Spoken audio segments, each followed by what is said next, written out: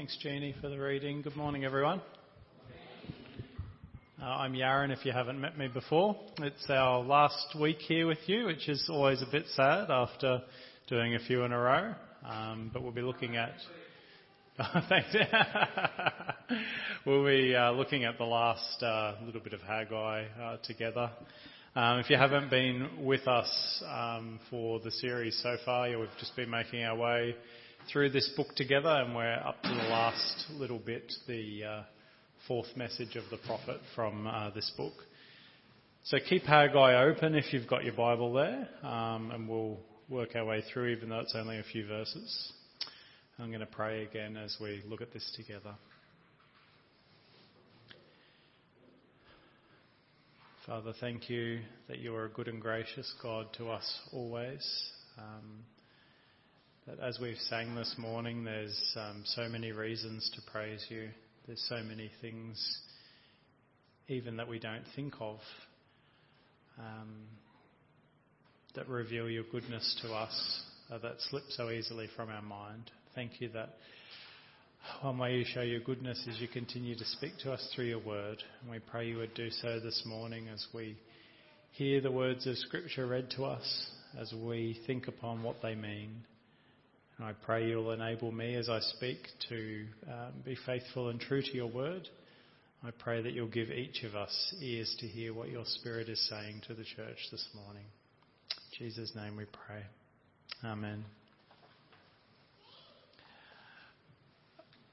About 200 years ago, the world was shaking. In 1815, a volcano in Indonesia exploded in what's known as a super eruption. Around 100,000 people in the surrounding Indonesian islands died as a result of the eruption. But about 90,000 more died in the northern hemisphere due to an ash cloud the size of Australia blocking out the sunlight, which dropped temperatures and affected harvests for a big swath of the world. Crops were failing in America. Europe had its worst famine that century, and riots began to break out in big cities because of the shortage of food. Impoverished conditions in Ireland led to bad hygiene, which caused an outbreak of typhus, and in the coming years that would kill around another 100,000 people. Delays to the monsoon system in India also created bad conditions leading to disease, and there was a cholera outbreak. And cholera began to spread from Bengal in India around the world, and in the coming years it would kill millions of people. In China, starving people were eating white clay out of desperation. People were killing their children out of desperation or selling them into slavery because they didn't have enough food to give them. And as crops failed in China, opium became the main cash crop for many farmers, and that had devastating effects in China in the years to come after that. 1815 had also seen a major political upheaval. Napoleon Bonaparte, who was probably one of the greatest ever politicians and generals in European history, was finally defeated. By the time he was defeated, the wars between his army and their enemies had cost the lives of around 3 million people. Now that he was gone, the victors were redrawing the map and the rules of the world. Can you imagine what it would have been like to live through 1815 and the following years? Do we think that anything like that could happen to us in 2019 or beyond? Maybe not in a fairly tranquil and pleasant environment like we have in Brisbane, But we have to remember, nature is no more safe in 2019 than it was back then. We don't know when the next super disaster might occur in the future or whereabouts it might occur. And it seems like the likelihood of a massive war or political upheaval in our region in our lifetime becomes more likely with every passing year. We want and we hope for security, stability, safety, but there's no guarantee we will always enjoy these things. In Haggai's final prophecy, God tells his people to expect events that will rock the world even harder than those of 1815. And when we read biblical prophecy, there's always that difficult question to answer. This was in Haggai's future, but what about for us? Are the events described here things that happened in our past? Or are they things that will happen in our future as well? Will our world be shaken? As we look at the scriptures this morning, I hope to convince you that we should indeed expect a great shaking. Haggai's final message to the Jews is this: all the kingdoms of the world will fall, but God's King, the Christ, the Messiah, will reign. If you've been with us for the last few weeks, this is the second time we've heard Haggai speak about a superquake. You could say this is one of his key themes, along with the temple that we've seen being a focus. Back in verse 6 of Haggai 2, we heard God promise to shake the heavens and the earth, and here he does again.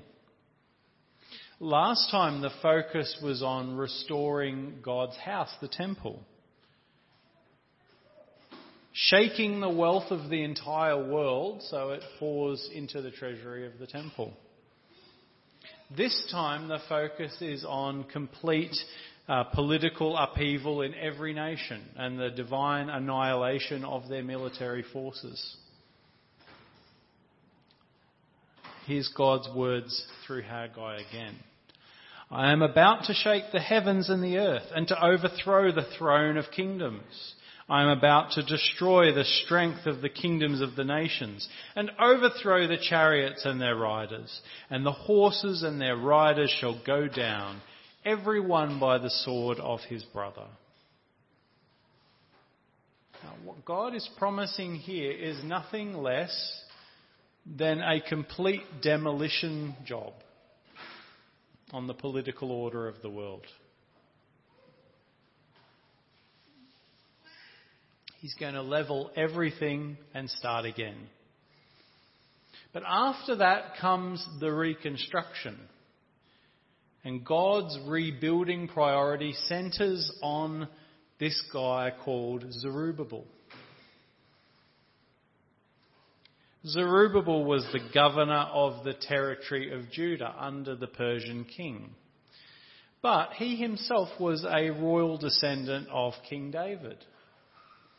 He should have become the king of Judah one day. But sometimes when an heir, though, is denied their throne, they have to settle for the next best thing.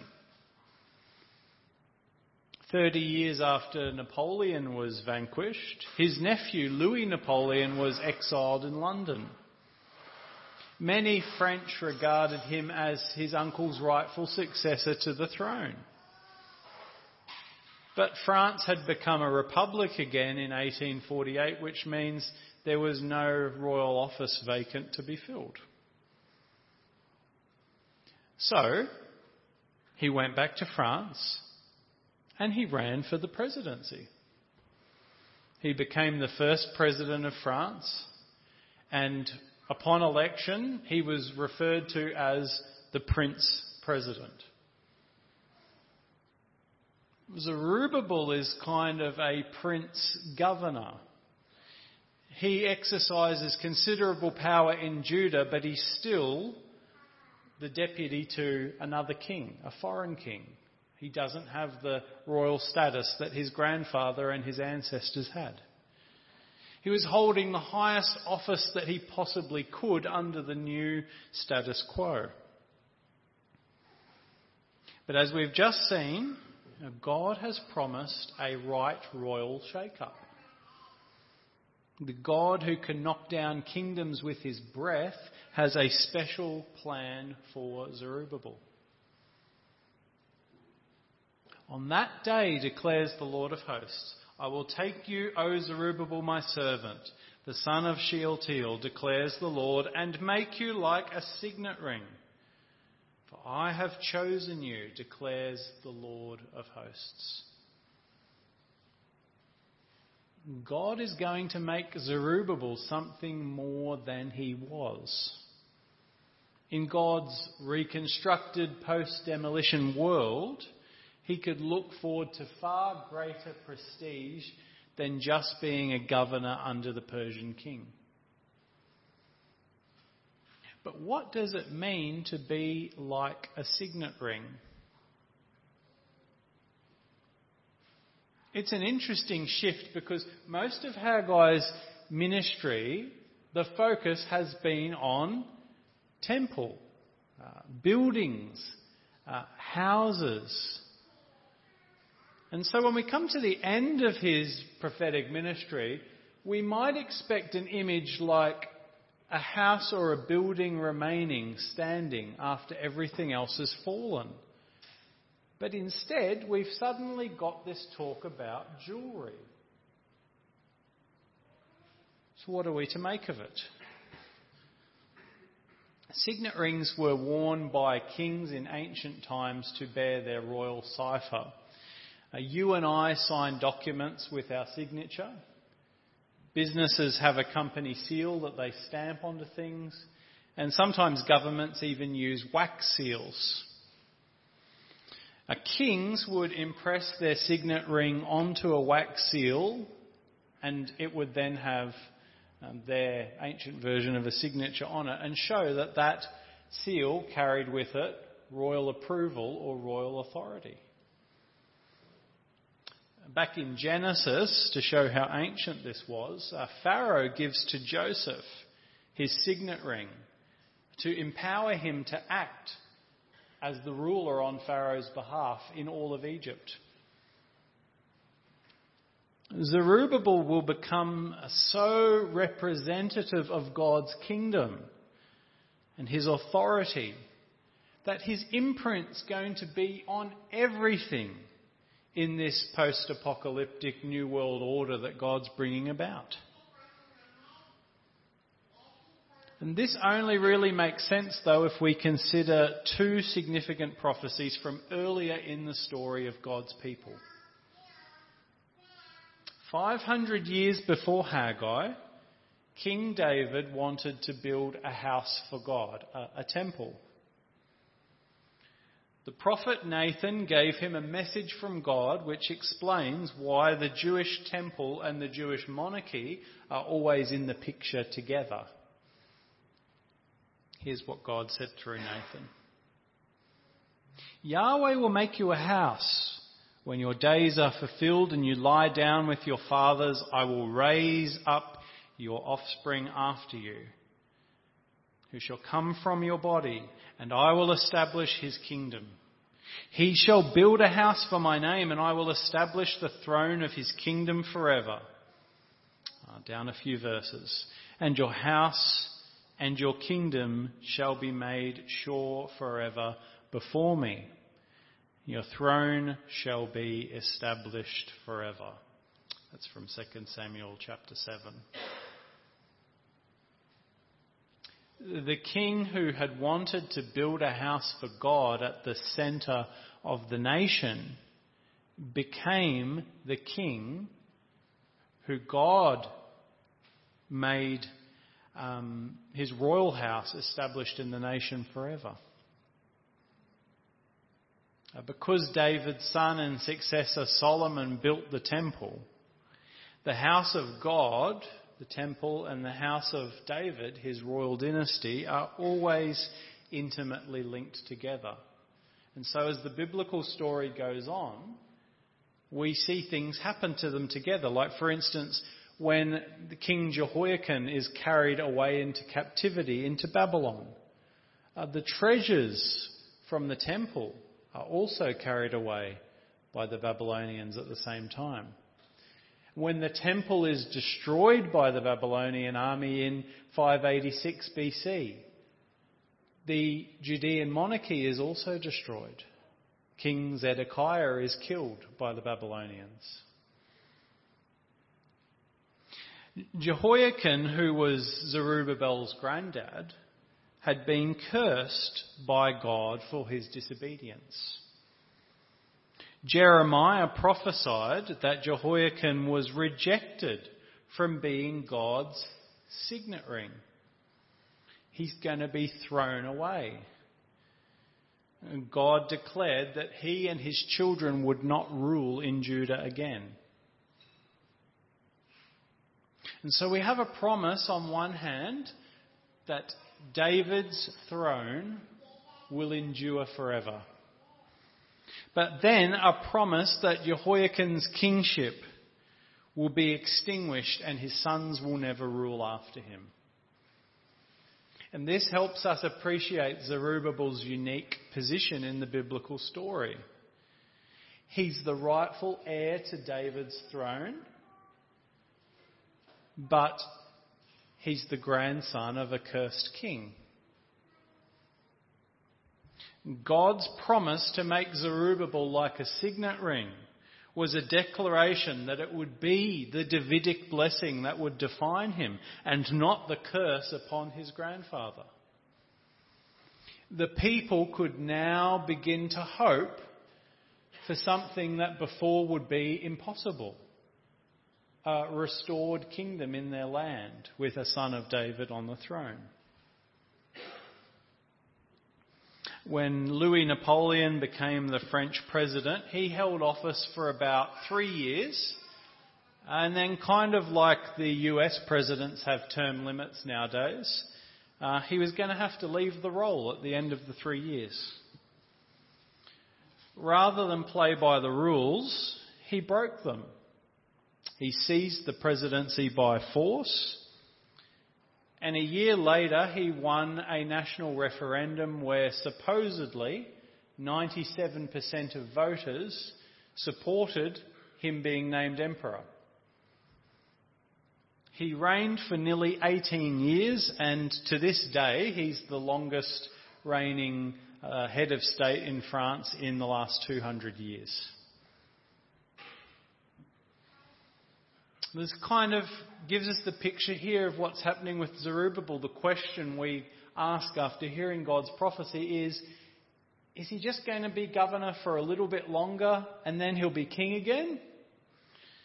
When God wipes out all of their enemies, will he put Zerubbabel on the throne? Well, you see, that's the problem. Zerubbabel never became king. The Old Testament moves on and he just kind of fades away. We know who his sons were, Meshullam and Hananiah. They don't become king, nor do any of his grandsons. 400 years go by before there would be a Jew in Judea who would be called king again. The problem is, it wasn't one of Zerubbabel's descendants. So what happened? How did God fulfill this promise? And Zerubbabel's comeback, if you like, happens on page 1 of the New Testament. If you have your Bible with you or your phone with your Bible app, open with me to Matthew chapter 1.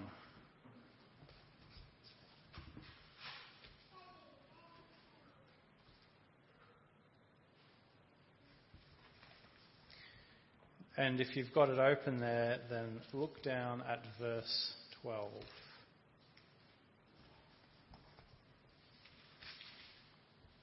And there he is, several generations back in the genealogy of Jesus, is Zerubbabel. Many of you would know that the genealogies in Matthew and Luke have some differences between them, and they can be difficult to explain. But many people believe that Matthew traces Joseph's family back to David, whereas Luke presents Mary's family line.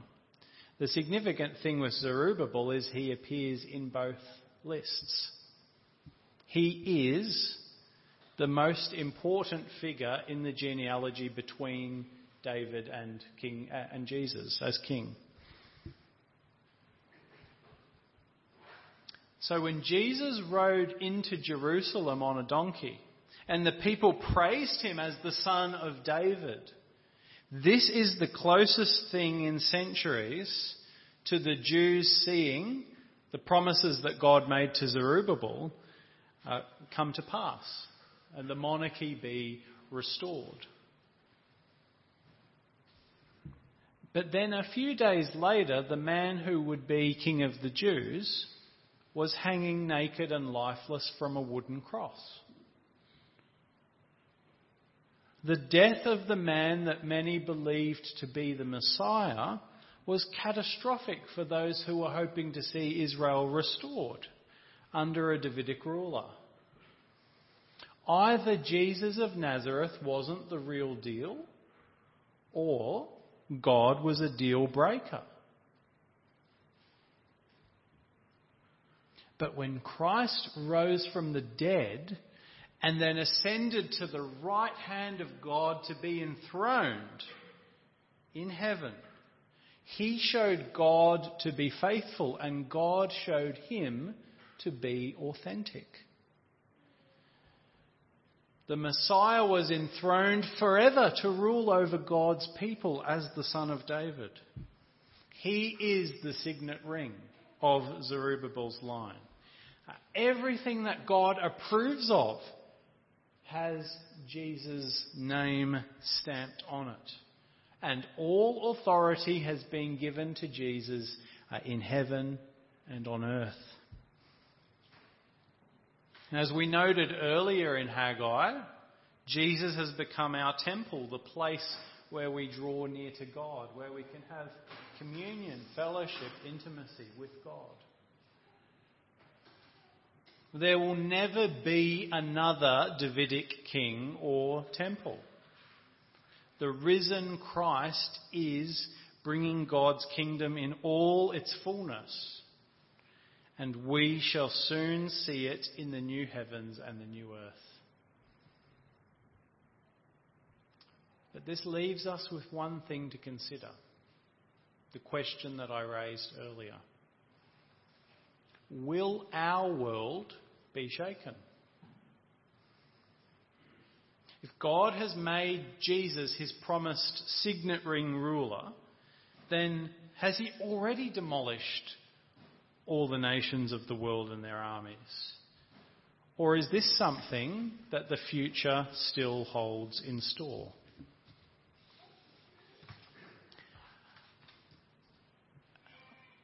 Again, if you've got your Bibles open, then turn to Luke chapter 21. Here we see Jesus describing another destruction of Jerusalem by a powerful foreign army. An event which came to pass in 70 AD. Jesus says, "But when you see Jerusalem surrounded by armies, then know that its desolation has come near. Then let those who are in Judea flee to the mountains, and let those who are inside the city depart. And let not those who are out in the country enter it, for these are days of vengeance, to fulfill all that is written. Alas for women who are pregnant and for those who are nursing infants in those days, for there will be great distress upon the earth and wrath against this people. They will fall by the edge of the sword and be led captive among all nations. And Jerusalem will be trampled underfoot by the Gentiles until the times of the Gentiles are fulfilled. I don't know about you, but to me this sounds like the exact opposite of the hope that's been given through Haggai's prophecy. Instead of God making the temple great by pouring the wealth of the nations into it, foreigners will desecrate it. Instead of God levelling the nations, so only the restored kingdom of David remains, Jerusalem falls. And the Gentiles, the non-Jewish kingdoms and powers, trample over it. But look at what comes next. Jesus says, "And there will be signs in sun and moon and stars, and on the earth distress of nations in perplexity because of the roaring of the sea and the waves, people fainting with fear and with foreboding of what is coming on the world. For the powers of the heavens will be shaken, and then they will see the Son of Man coming in a cloud with power and great glory." And Revelation 19 fills out that picture of what Jesus is talking about at that time of his coming. "Then I saw heaven opened, and behold, a white horse. The one sitting on it is called Faithful and True. And in righteousness he judges and makes war. His eyes are like a flame of fire, and on his head are many diadems. And he has a name written that no one knows but himself. He is clothed in a robe dipped in blood, and the name by which he is called is the Word of God. And the armies of heaven, arrayed in fine linen, white and pure, were following him on white horses. From his mouth comes a sharp sword with which to strike down the nations. And he will rule them with a rod of iron. He will tread the winepress of the fury of the wrath of God the Almighty. On his robe and on his thigh he has a name written, King of Kings and Lord of Lords. Then I saw an angel standing in the sun, and with a loud voice he called out to all the birds that fly directly overhead, "Come! Gather for the great supper of God, to eat the flesh of kings, the flesh of captains, the flesh of mighty men, the flesh of horses and their riders, and the flesh of all men, both free and slave, both small and great."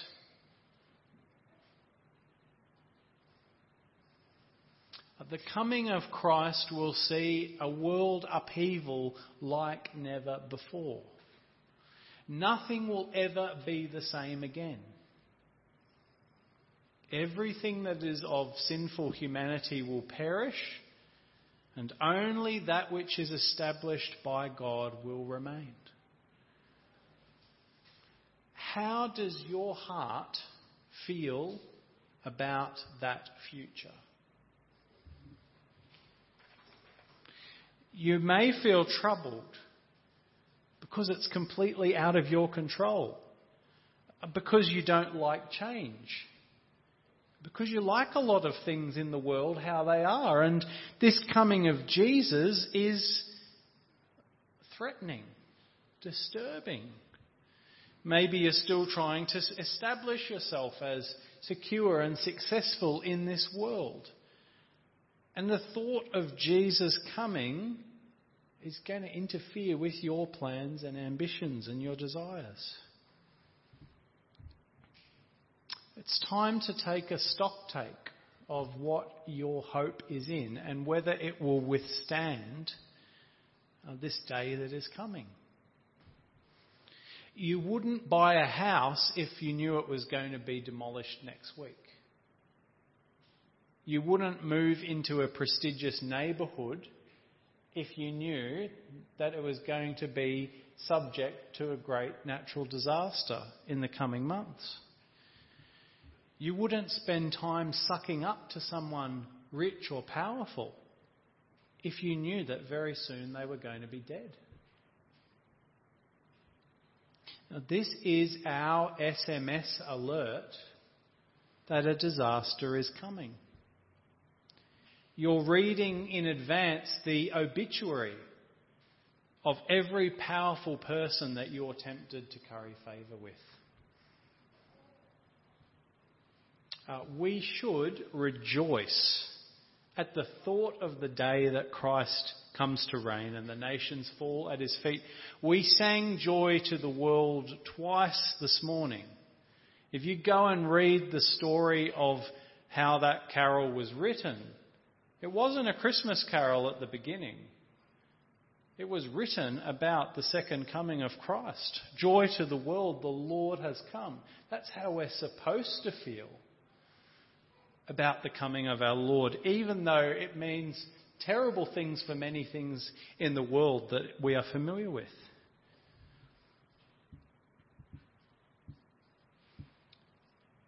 We rejoice because God's people will never be troubled by their enemies again. We rejoice because we'll never be without a place to belong. We rejoice because we'll never have to fear wandering away from God again. We will dwell in Christ's kingdom where God is always central and always with us.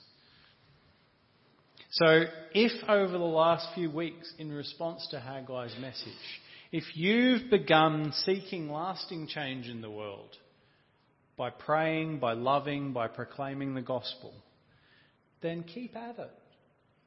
Because the results of those actions will withstand the great coming shaking of the world. They will endure forever.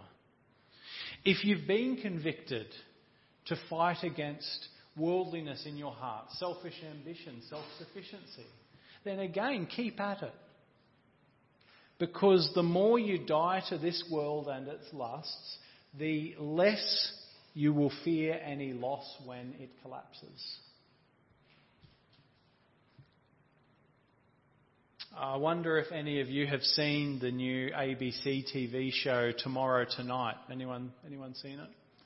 Basically what it does is a panel considers what could be breaking news next week that would radically dominate the headlines and shake the world. They've considered things like every text message that's ever been sent becomes publicly available because of cyber terrorism, or the world's water supply suddenly gets compromised or runs out.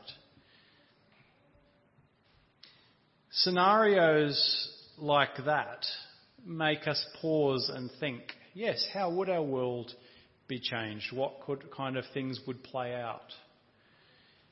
But in 2019 and the years to come, I want you, when you hear news that seems to rock the world, to let it remind you that these things are just a small vibration compared to the shake-up that's coming.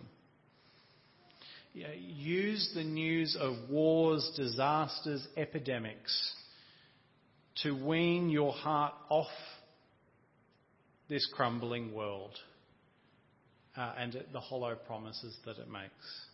As Jesus himself said, now when these things begin to take place, straighten up and raise your heads because your redemption is drawing near. Let's pray.